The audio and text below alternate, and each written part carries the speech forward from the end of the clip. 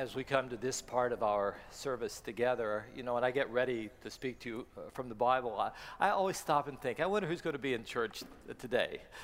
And I wonder what you bring with you into the church. I imagine almost all of us have something happening in our lives that we say, I wish that wouldn't be there. I wish that would change. Yesterday, so many of our church people had the loss of a loved one. Others I know have, these physical problems. Others, it's just relational problems, isn't it? Or inside, something that feels broken with anxiety or anger or whatever. And maybe you come to church hoping that maybe something in church will make that different. That you might be able to leave with a little bit more hope than you came in with. And so it's good that today we get to think about this message of hope. But let me tell you, when I talk to you today about hope from the Bible, it's really different from the way I usually talk about hope. When I talk about hope, it's usually something that's really uncertain. So I looked up the Merriam-Webster dictionary definition of it. I'll show it to you here. Hope, the main definition, is to want something to happen or to be true. To hope is to long for something good that may never occur. So I thought as Pastor Jeff was talking about this offering thing that we're working on, that we're going to try to get on track with where our budget is for all we do at the church, but also add on to try to bring some help to those who have had hurricane problems in Puerto Rico and in Texas, and also reach out to the many refugees that we have, mostly in Lebanon. You might say, Pastor, can you guarantee that that's going to happen? Do you know that's going to happen? And what would I say to you? Well, I don't know, but I hope so. I'd be very uncertain about that. But I'll tell you, God knows. So when God makes a promise, it does happen. So I've written down for you just a rough definition of what I think of as hope in the Bible. It's really when we come and hold on to God's promises with confidence, because we are convinced that someday God will fulfill what he has promised. And that brings us to this first Sunday of Advent. So I thought that since I'm giving you definitions, I might as well give you one more, at least a beginning definition of Advent season, so you can see that too. So this season of Advent is about us living day by day in this sometimes very, very difficult world, amen? But anticipating the fulfillment of God's promise to come into our world and to come into our lives to make all things right. So here's what we do at Advent season at Lake Avenue Church. We take time to remember the first incarnational coming of God into this world through the little baby Jesus, and we sing about that and we celebrate that. We also think about the coming of Jesus into our lives, but then we also know that there is another coming that's to take place, because what the Bible tells us that Jesus is going to do is he's not only going to forgive the things that we've messed up in the past. He will do that. Thank you, Lord, right? He'll forgive our sins. But he has promised that he's going to keep working in our lives until everything about our lives and about this entire world is the way it's supposed to be. It's going to be all made right and new. And that hasn't happened yet. Can I have a witness for that? Do you believe? All right, I just want to know if you're still with me here. So in this Advent season that I'm calling Down to Earth, what I want us to think about is how into this hard world, God's hope comes down from heaven through the coming of Jesus into our lives and into the world. And the best text for us to look at is the one we're looking at, Isaiah chapter 11. So let me tell you a little bit about that text, because I know we have some folks fairly new to church. The prophet who wrote it, his name was Isaiah. He lived a long time ago, even before I was born, believe it or not. Most of the prophecies, whenever you hear these songs being sung wherever you go, most of the prophecies about what he does, this child coming, most of them come out of his book, the book of Isaiah found in the Bible. Now, at the time that Isaiah lived, his own people, we think of it as one nation, but they were divided among themselves already into two different nations. So I have a map just to show you what it was like. There was the northern group that they called themselves Israel. And then Isaiah's own people, with the southern group, they called themselves Judah. Now, at that time when they were there was a big superpower named Assyria, and they had a megalomaniac, narcissistic leader that everybody was terrorized by at that time because he had said he wanted to take over the entire world. Now, if you put the map up again, I don't know if it's up there, but if you put it up again, here's what he wanted to do. He wanted to take over that whole part of the world, the whole Middle East. And the only way for that to happen, if you've ever been to that part, to Israel, is it had to go straight through that path. There's a pathway there. You can go and visit it. The only way for him to take over the rest of the world was going to take him right through Israel and Judah. And so Isaiah was called to be a prophet about what God was going to do to his people. He was only about 18 years old when he first got called. So maybe a first-year college student, senior in high school. So you just got to think about that. That's who he was. And the prophecies that God gave to him was this, that Assyria was going to come and actually take over the nation that had walked away from God. It happened soon after Isaiah prophesied to Israel, and about 100 years later, you can see him prophesying it in Isaiah chapter 6. It happened to his own people of Judah, and it says, our own people, your people, are going to be left as dead as a stump. Isaiah chapter 6. As dead as a stump. And yet, with all that happening, as is always the case, when we're God's people, we sometimes go through hard times, and our own problems, sins get us into that, right? But he says, I have not given up on you, my people. And he had made this promise, and as you read it through, even Isaiah chapter 10, he said that superpower with that guy named Tiglath-Pileser, the king, they're going to be destroyed, and they're going to be left as dead as a stump. But it's a different kind of death. They would never rise again. But from God's people, from the people of Israel, a shoot will come out of that stump. Are you with me here on this? That brings you to Isaiah chapter 11, verse 1, and this beautiful prophecy written so long ago. So a shoot will come up from the stump of Jesse. So the language is of a shoot coming out of a tree, but it's obvious he's talking about a child being born through a family. From his roots, a branch will bear fruit. So I put a picture up here so you can see it. I'm sure you've walked through the forest and seen stumps that look utterly dead, and then there's a little shoot where there is still life.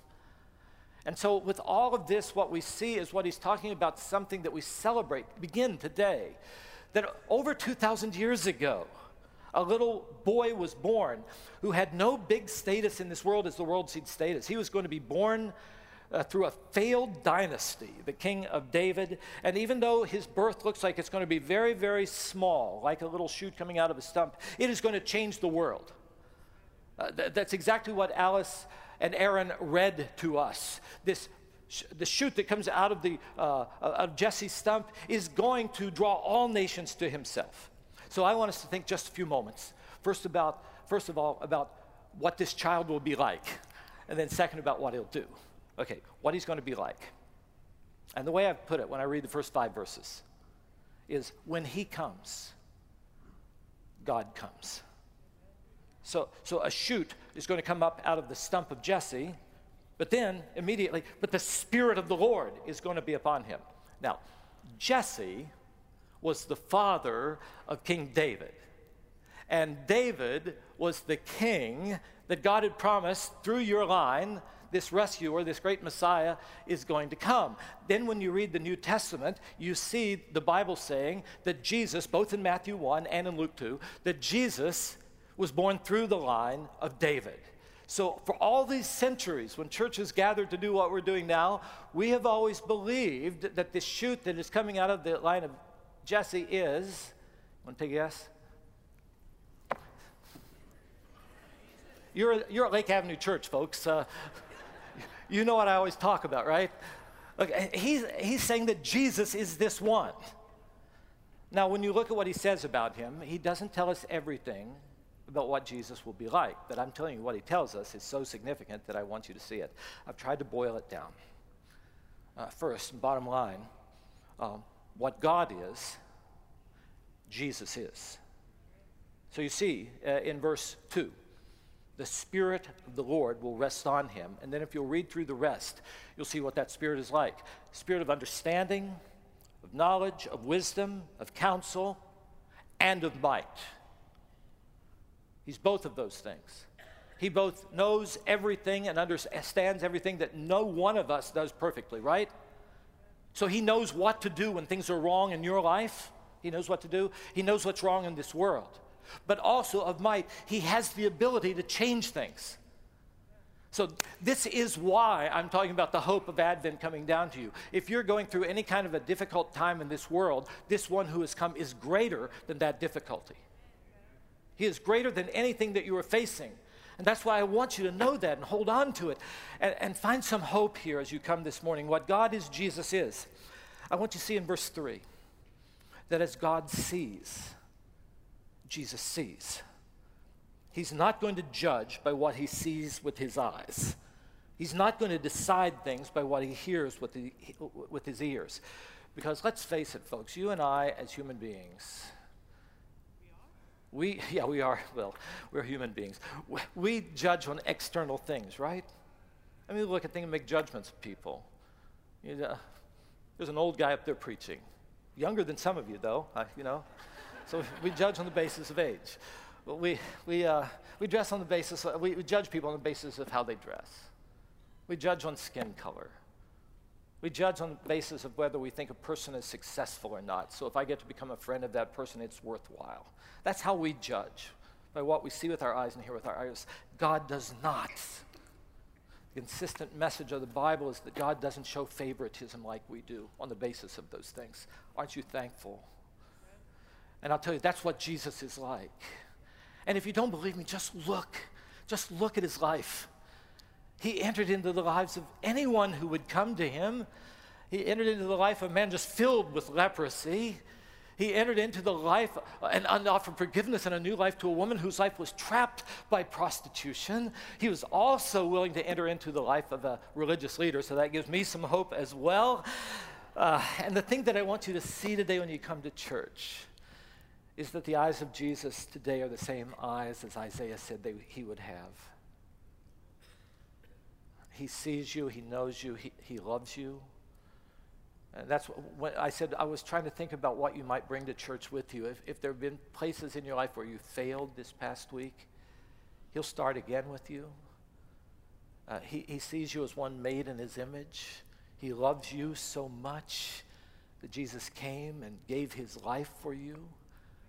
Who else is like this? So as God sees, Jesus sees. And that's the way I want us to learn to see as well. And then also, verse 4, as God is always just, Jesus is just. Look at this phrase. So with justice, this one who's coming will give decisions for the poor of the earth. All right, Isaiah 11. What it's all about is that this one who's coming is going to make everything right in this world. That's what this word justice is about. We use it in so many ways in our world, but it simply means in the Bible, everything that is wrong is going to be made right. Evil will be judged. Things that are broken are going to be fixed. Relationships where there's hostility, peace, everything that is broken is going to be made right. And I'm really looking forward to that. But there is a special focus of the justice of Jesus when he comes, and he says it's for the poor of the earth. So Jesus is willing to enter into anyone's life, but the poor, and the poor in spirit, as the New Testament writers would put it, those who don't have resources, those who often feel, I don't really fit, left out by others. When God is at work, you fit. Because he's made you and he loves you and he will make things right. It may not happen in a moment, but he calls you to trust him and to find life in him. And I'll tell you, when you read that, it's not until Jesus was actually born that we see the extent to which God would go to fulfill that promise. Because you know it, when Jesus was born, you've heard the story. When he was born in a stable to these two unknown people, to Mary and Joseph. They're with cows and whatever other animals were there. The first people who came to visit him were the king of Assyria, right? No, there were the shepherds, those people that people held at arm's length. They smelled like sheep. They didn't want to be anywhere close to them. When Jesus then a few days later was baptized or dedicated, you had to bring in his time an offering to bring at the dedication. Do you know what his parents, Mary and Joseph, brought? They brought pigeons. I wonder if they're like New York pigeons, the pigeons. But that was the offering of the poorest of the poor because pigeons didn't cost anything. And then when you see Jesus and what he does, he feeds the hungry. He reaches out to the sick. He touches those who have leprosy. He even is willing to welcome a tax collector. And this is what God does. He sees people not just for how we are, but as how we can be. He will take us right. He'll take you from right where you are, cleanse you and forgive you of your sins if you'll just trust him and place your life in his hands. And then he sees you as what you will be when he is done with you. And none of us are quite that yet. And I'm not going to try to pretend to you. Your senior pastor isn't everything yet that God created me to be, but this is my hope. And the only thing that makes that possible is that this one who came is himself God, who does what God does, sees what God sees, and uses that authority to make all things right. This is Advent hope. It's a hope that's not uncertain. It's going to happen. Someday, you and I are going to be remade into the image of Jesus himself. It's unbelievable. It is true. Now, we need to keep moving on. This is only a 2-point sermon, in case you're worried. Only 2. So, except I have a lot of extra points in between, right? Okay, so I want you to see what this child will do. It's so great. And I've called it, he's going to bring a divine revolution, verses 6 through 10. And these 3 phrases I think are helpful. The wolf will live with a lamb. The lion is going to eat straw with an ox. And all nations, usually so broken, are going to rally and become one through him. When I say he's going to bring a divine revolution, what I'm talking about is what N.T. Wright has written in his new book, The Day That the Revolution Began, namely that when Jesus comes into our lives, he comes not only to forgive our sins. He does come to do that. Anybody happy about that? I sure need that forgiveness. So he'll cleanse that and help us to start again. He's the God of the second chance. But what the Bible says is he's not going to stop there. He's going to keep working until everything about every one of us is everything that it should be. And that hasn't happened yet. Have you noticed that? But that's what Advent Sunday, this first one, is all about. And to use the language to describe it, it's just beautiful poetic language. Essentially, he says that the one who comes is going to bring, and the Hebrew word is shalom. We often translate it peace, but it's bigger than that. Shalom means everything about your life being the way God meant it to be and the way you long for it to be. And he uses all these beautiful words, 9 phrases of God taking everything that's broken and healing it and bring it back together. The statements like these, a wolf living with a lamb, it's unimaginable. The cow and a bear peacefully grazing side by side. And even as Aaron said, as he had little mercy there, a child playing right by the hole of a viper. Mothers, this is nightmare stuff for you when you think about it. Can't you imagine the pastor saying, this should happen right now. This is Advent. We're not waiting for the future. This should happen right now. So take your children out someday. If you don't have a babysitter, just take them over to the Cobra's Den and say, okay, all of you, just play for a while. I'll be back in an hour. Can you imagine that happening?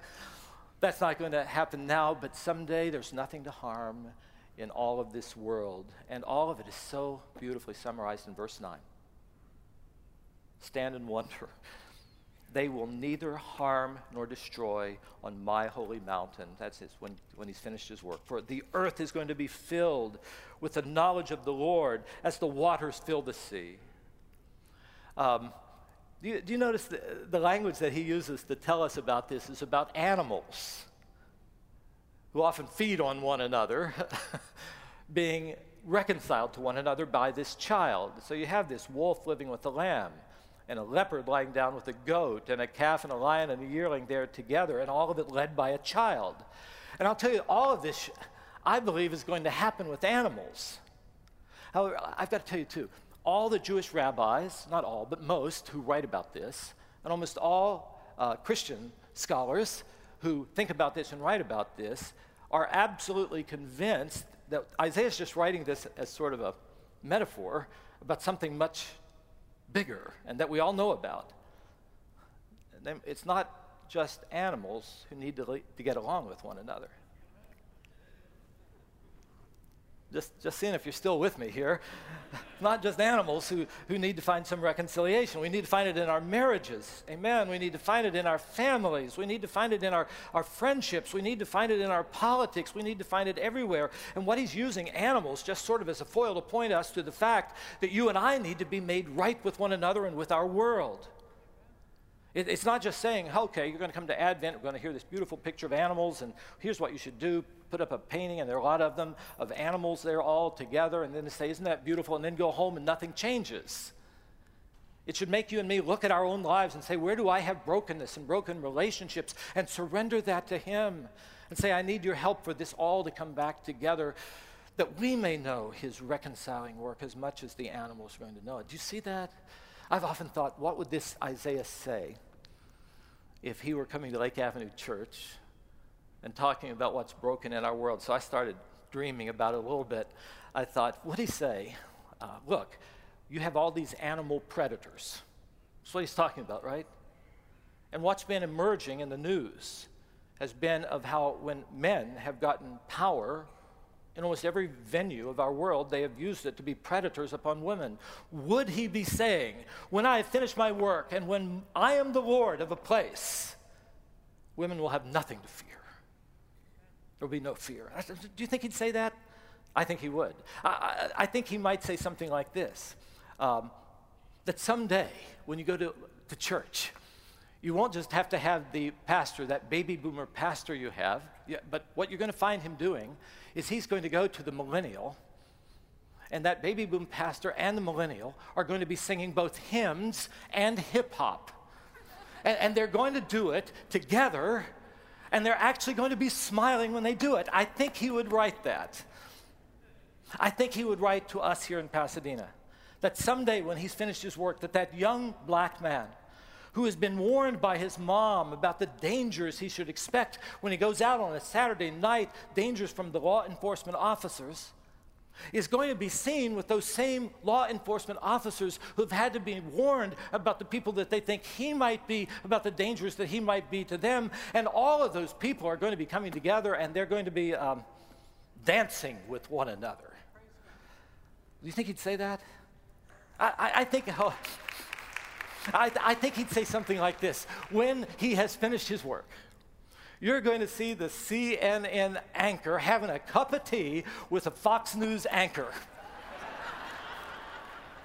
That's what I think he'd say. That's what I think he'd say. And doesn't all of that sound impossible to you? Is it impossible for God? Yes, it's possible. He says he will bring that together. But let me tell you this. What he brings together is only possible if you are in Christ.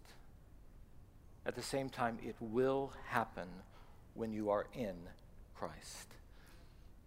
When Jesus comes, he tears down the walls that separate people from people. And that must be seen here in our gatherings. I call it a divine revolution. One more thing, you can't go home without seeing this. Verse 7, a lion is going to eat straw. Oh, lions don't eat straw. They like meat. They're carnivores. And what he's saying, he's going to change the very nature, change from the inside out. Do you see it? The very thing I need, the thing that you need, change our attitudes, change our heart, change our seeing, change our ways of life. He's going to change us from inside and out. Until what he's done with you and me, we will be conformed to the image of Jesus himself. We'll be complete in Christ. That's the promise of Advent, and it's the longing that I have in my heart for me and for you. So it's promised but has not yet been fulfilled. We live in this in-between time. It's an encouragement for us to wait and to hope and to live in faith, even in this difficult world, until Jesus comes back again and finishes it. And as we do, to be committed to growing in our walk with God. You see, it's all of that. I thought, how does this apply to us? And then I remembered that 1 year ago I preached from this same text. Do any of you remember that? This is so discouraging for a pastor. However, I did remember that one of the women of our church came up to me and then wrote me afterwards and said that as I was speaking from Isaiah 11, that God spoke to her. And I decided the best thing I could do was just to interview her and show her that and pray that maybe what God said to her, that he might say to you, so that today as you have come, you'll go out with hope as well. So I'll show you what we talked about this week in my office. I'm with Reverend Annie Neufeld. She's our pastor to college adults here at Lake Avenue Church, and I want her to help us to think about this message, about how a future hope might actually sustain and guide us in this world when we may not have so much hope. Because Annie, you remember I talked about this message last year at Advent, and I remember after I had spoken about it, you came up to me and said that God had spoken to you. Annie, help us to understand what the context of that was and what you heard God saying to you. Yeah, so last year, at this point in time, I was about 8 weeks pregnant. And right at this time last year, we were excited to welcome another little human, another little person into our family of 3.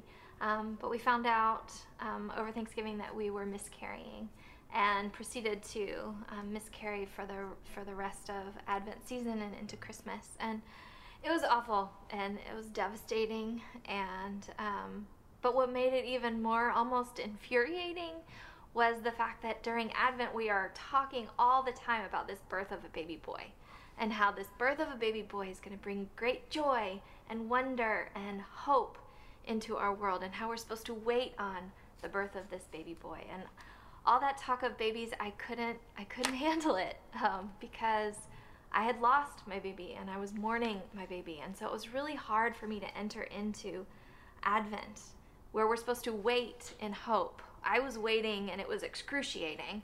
It wasn't hopeful. It wasn't good. So I was having trouble entering into Advent. But then you gave a sermon on a Saturday night in which you said that the birth of Jesus is really just the beginning, that what we are ultimately waiting for is this moment when God will come again and make all things new. And for me, that gave me a window into Advent that I hadn't had before, that I couldn't get excited about this birth of a baby, but I could get so excited about God making all things new and all things right. It gave me hope. So that loss, the loss of a child, is something that usually takes away our loss of hope and joy.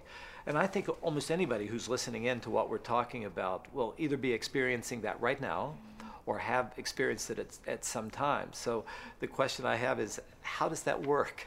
How does it actually work that this message of God's hope in the midst of this difficult world actually can renew your hope and direct your lives? Do you have any thoughts about that? Lots of thoughts. I still don't understand what happened. I still don't understand why we lost our babies. We lost a baby in December, and then pretty much right after that in March we had another miscarriages. So 2 losses in 4 months, and it was awful. And I didn't feel hopeful. I didn't feel that emotion of hope, but we chose hope. We tried to live in hope. We tried to make decisions where we were standing on hope and standing on the faithfulness of God to us. And when I read these texts and when I listen to messages about Advent, that's what I see the people of God doing. That I can't imagine that if you're living in exile and you're taken away from your land and your home and you have nothing, it would be hard to drum up emotions of hope, right? And yet I see the people of God choosing faithfulness and taking that next step of faithfulness over and over and over again. And for me, that was what we were doing, and then the feelings came later. All right, so it's Advent 2017 now, Annie, and you and Josh are at a very different point in your lives right now. So what message would you want to pass on to all the people that we really love from our church family about what you learned at this time of year about Advent? Yeah, so Advent is all about expectation and hope, right? And last year I had to choose to enter into that. But this year, it's honestly a lot easier. I am pregnant again. I am 6 months pregnant, and everything is going well, and baby is healthy and strong. And there's a lot of parallels that I'm experiencing between the Advent season of expectancy and this pregnant season of expectancy. In both of those seasons, we live in this in-between space, right? I am in this in-between space where baby is making herself known, right? She is real. She is kicking. I am getting glimpses of her every day. She is moving, especially after I eat a spicy meal. She is moving all over the place. We are making decisions based on the fact that she is real, right? I'm eating differently. I'm living differently. We're making plans that are different because of the reality of this baby girl. And yet she's not totally here yet. There will come a time when she will wake me up in the middle of the night. That's not here yet. Thank goodness, right? I'm getting good sleep right now. I can't smell her yet. So she's not fully here, and yet at the same time, she's giving us glimpses that she's here. And that reality is what Advent is all about, right? That we know that God is here. He's making himself known. We make decisions based on the reality that God is here. And yet there will come a time when God will come. There will come a time when God will come in all of his glory. He will make his kingdom fully known to the whole world. And we live in that in-between space. Yeah. Thank you so much, Annie. And this is what Advent season is all about. Amen. Amen.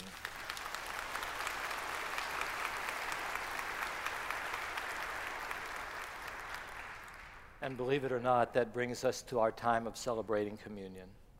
So I'll ask our stewards to come and take their places. Because I don't know if you've thought about even the Lord's table, the way that Jesus established it. It points back to his first coming when he died for us, but also to his second coming that he will return. 1 Corinthians chapter 11, verse 26, we remember his death until he comes. Knowing that we still live in a world where there is dying and there is problems and all sorts of things. So as you get ready for communion, there are just a couple of ways I'd like you to think about applying this. If you, like Annie and Josh, have come today and there's just something really going wrong, very uncertain happening in your life, and you've almost given up hope, I pray that you'll take a few moments and surrender that matter fully to him again, and to tell him you will live in hope until the feelings actually come, until the time comes that you actually see the glory and the rescue and the provision of God. So I pray that just as Annie and Josh found hope through the hearing of God's word, that you will do that today as well. And then second, if you have come today and maybe as I ask you to confess your sins, you'll say, well, Pastor Greg, the sins I have to confess are the very same sins I had to confess a month ago. And you really wonder, will that ever be different? Will that, and has God given up on me so that he thinks they'll never get over that sort of thing? Let me just tell you, the day will come when you won't have to confess that sin anymore. The day will come when you will be whole from inside to the out. Till that day comes when you acknowledge, I have failed yet again. There is another promise that God's word makes to you. Do you know what it is?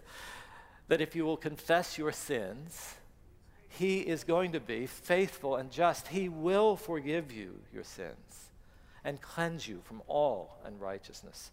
And when you ask, how many times will he do that, Pastor? Well, he told us to forgive one another at least 70 times 7 times. He'll do it much more than that. He loves you, and he'll keep working in you until the day comes when you won't have to confess that ever again. May this be a step in that direction. So take that time with the Lord, and if you're visiting with us, here's how we do communion here. We all come out. You see the tables in front of us. There are some up in the balcony as well. Come out. We'll take the 2 elements of the bread and of the cup. I'd like you to carry those back to your seat, because we would like to receive the elements together. If you can't get up, our stewards will come and bring it out to you as well. I think I should tell you this too. If you're visiting with us, this isn't Lake Avenue Church's table. This is the Lord's table, the Lord's Supper.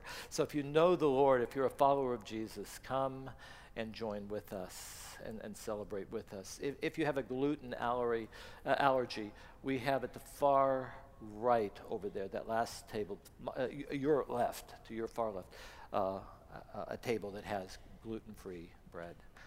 So let's take a moment to pray. So Father, take this word and speak to us. Just as you spoke to Annie and Josh a year ago, speak to us, Father. Show us how we should respond to you. And renew our hope. For this we pray. In Jesus' name. Amen.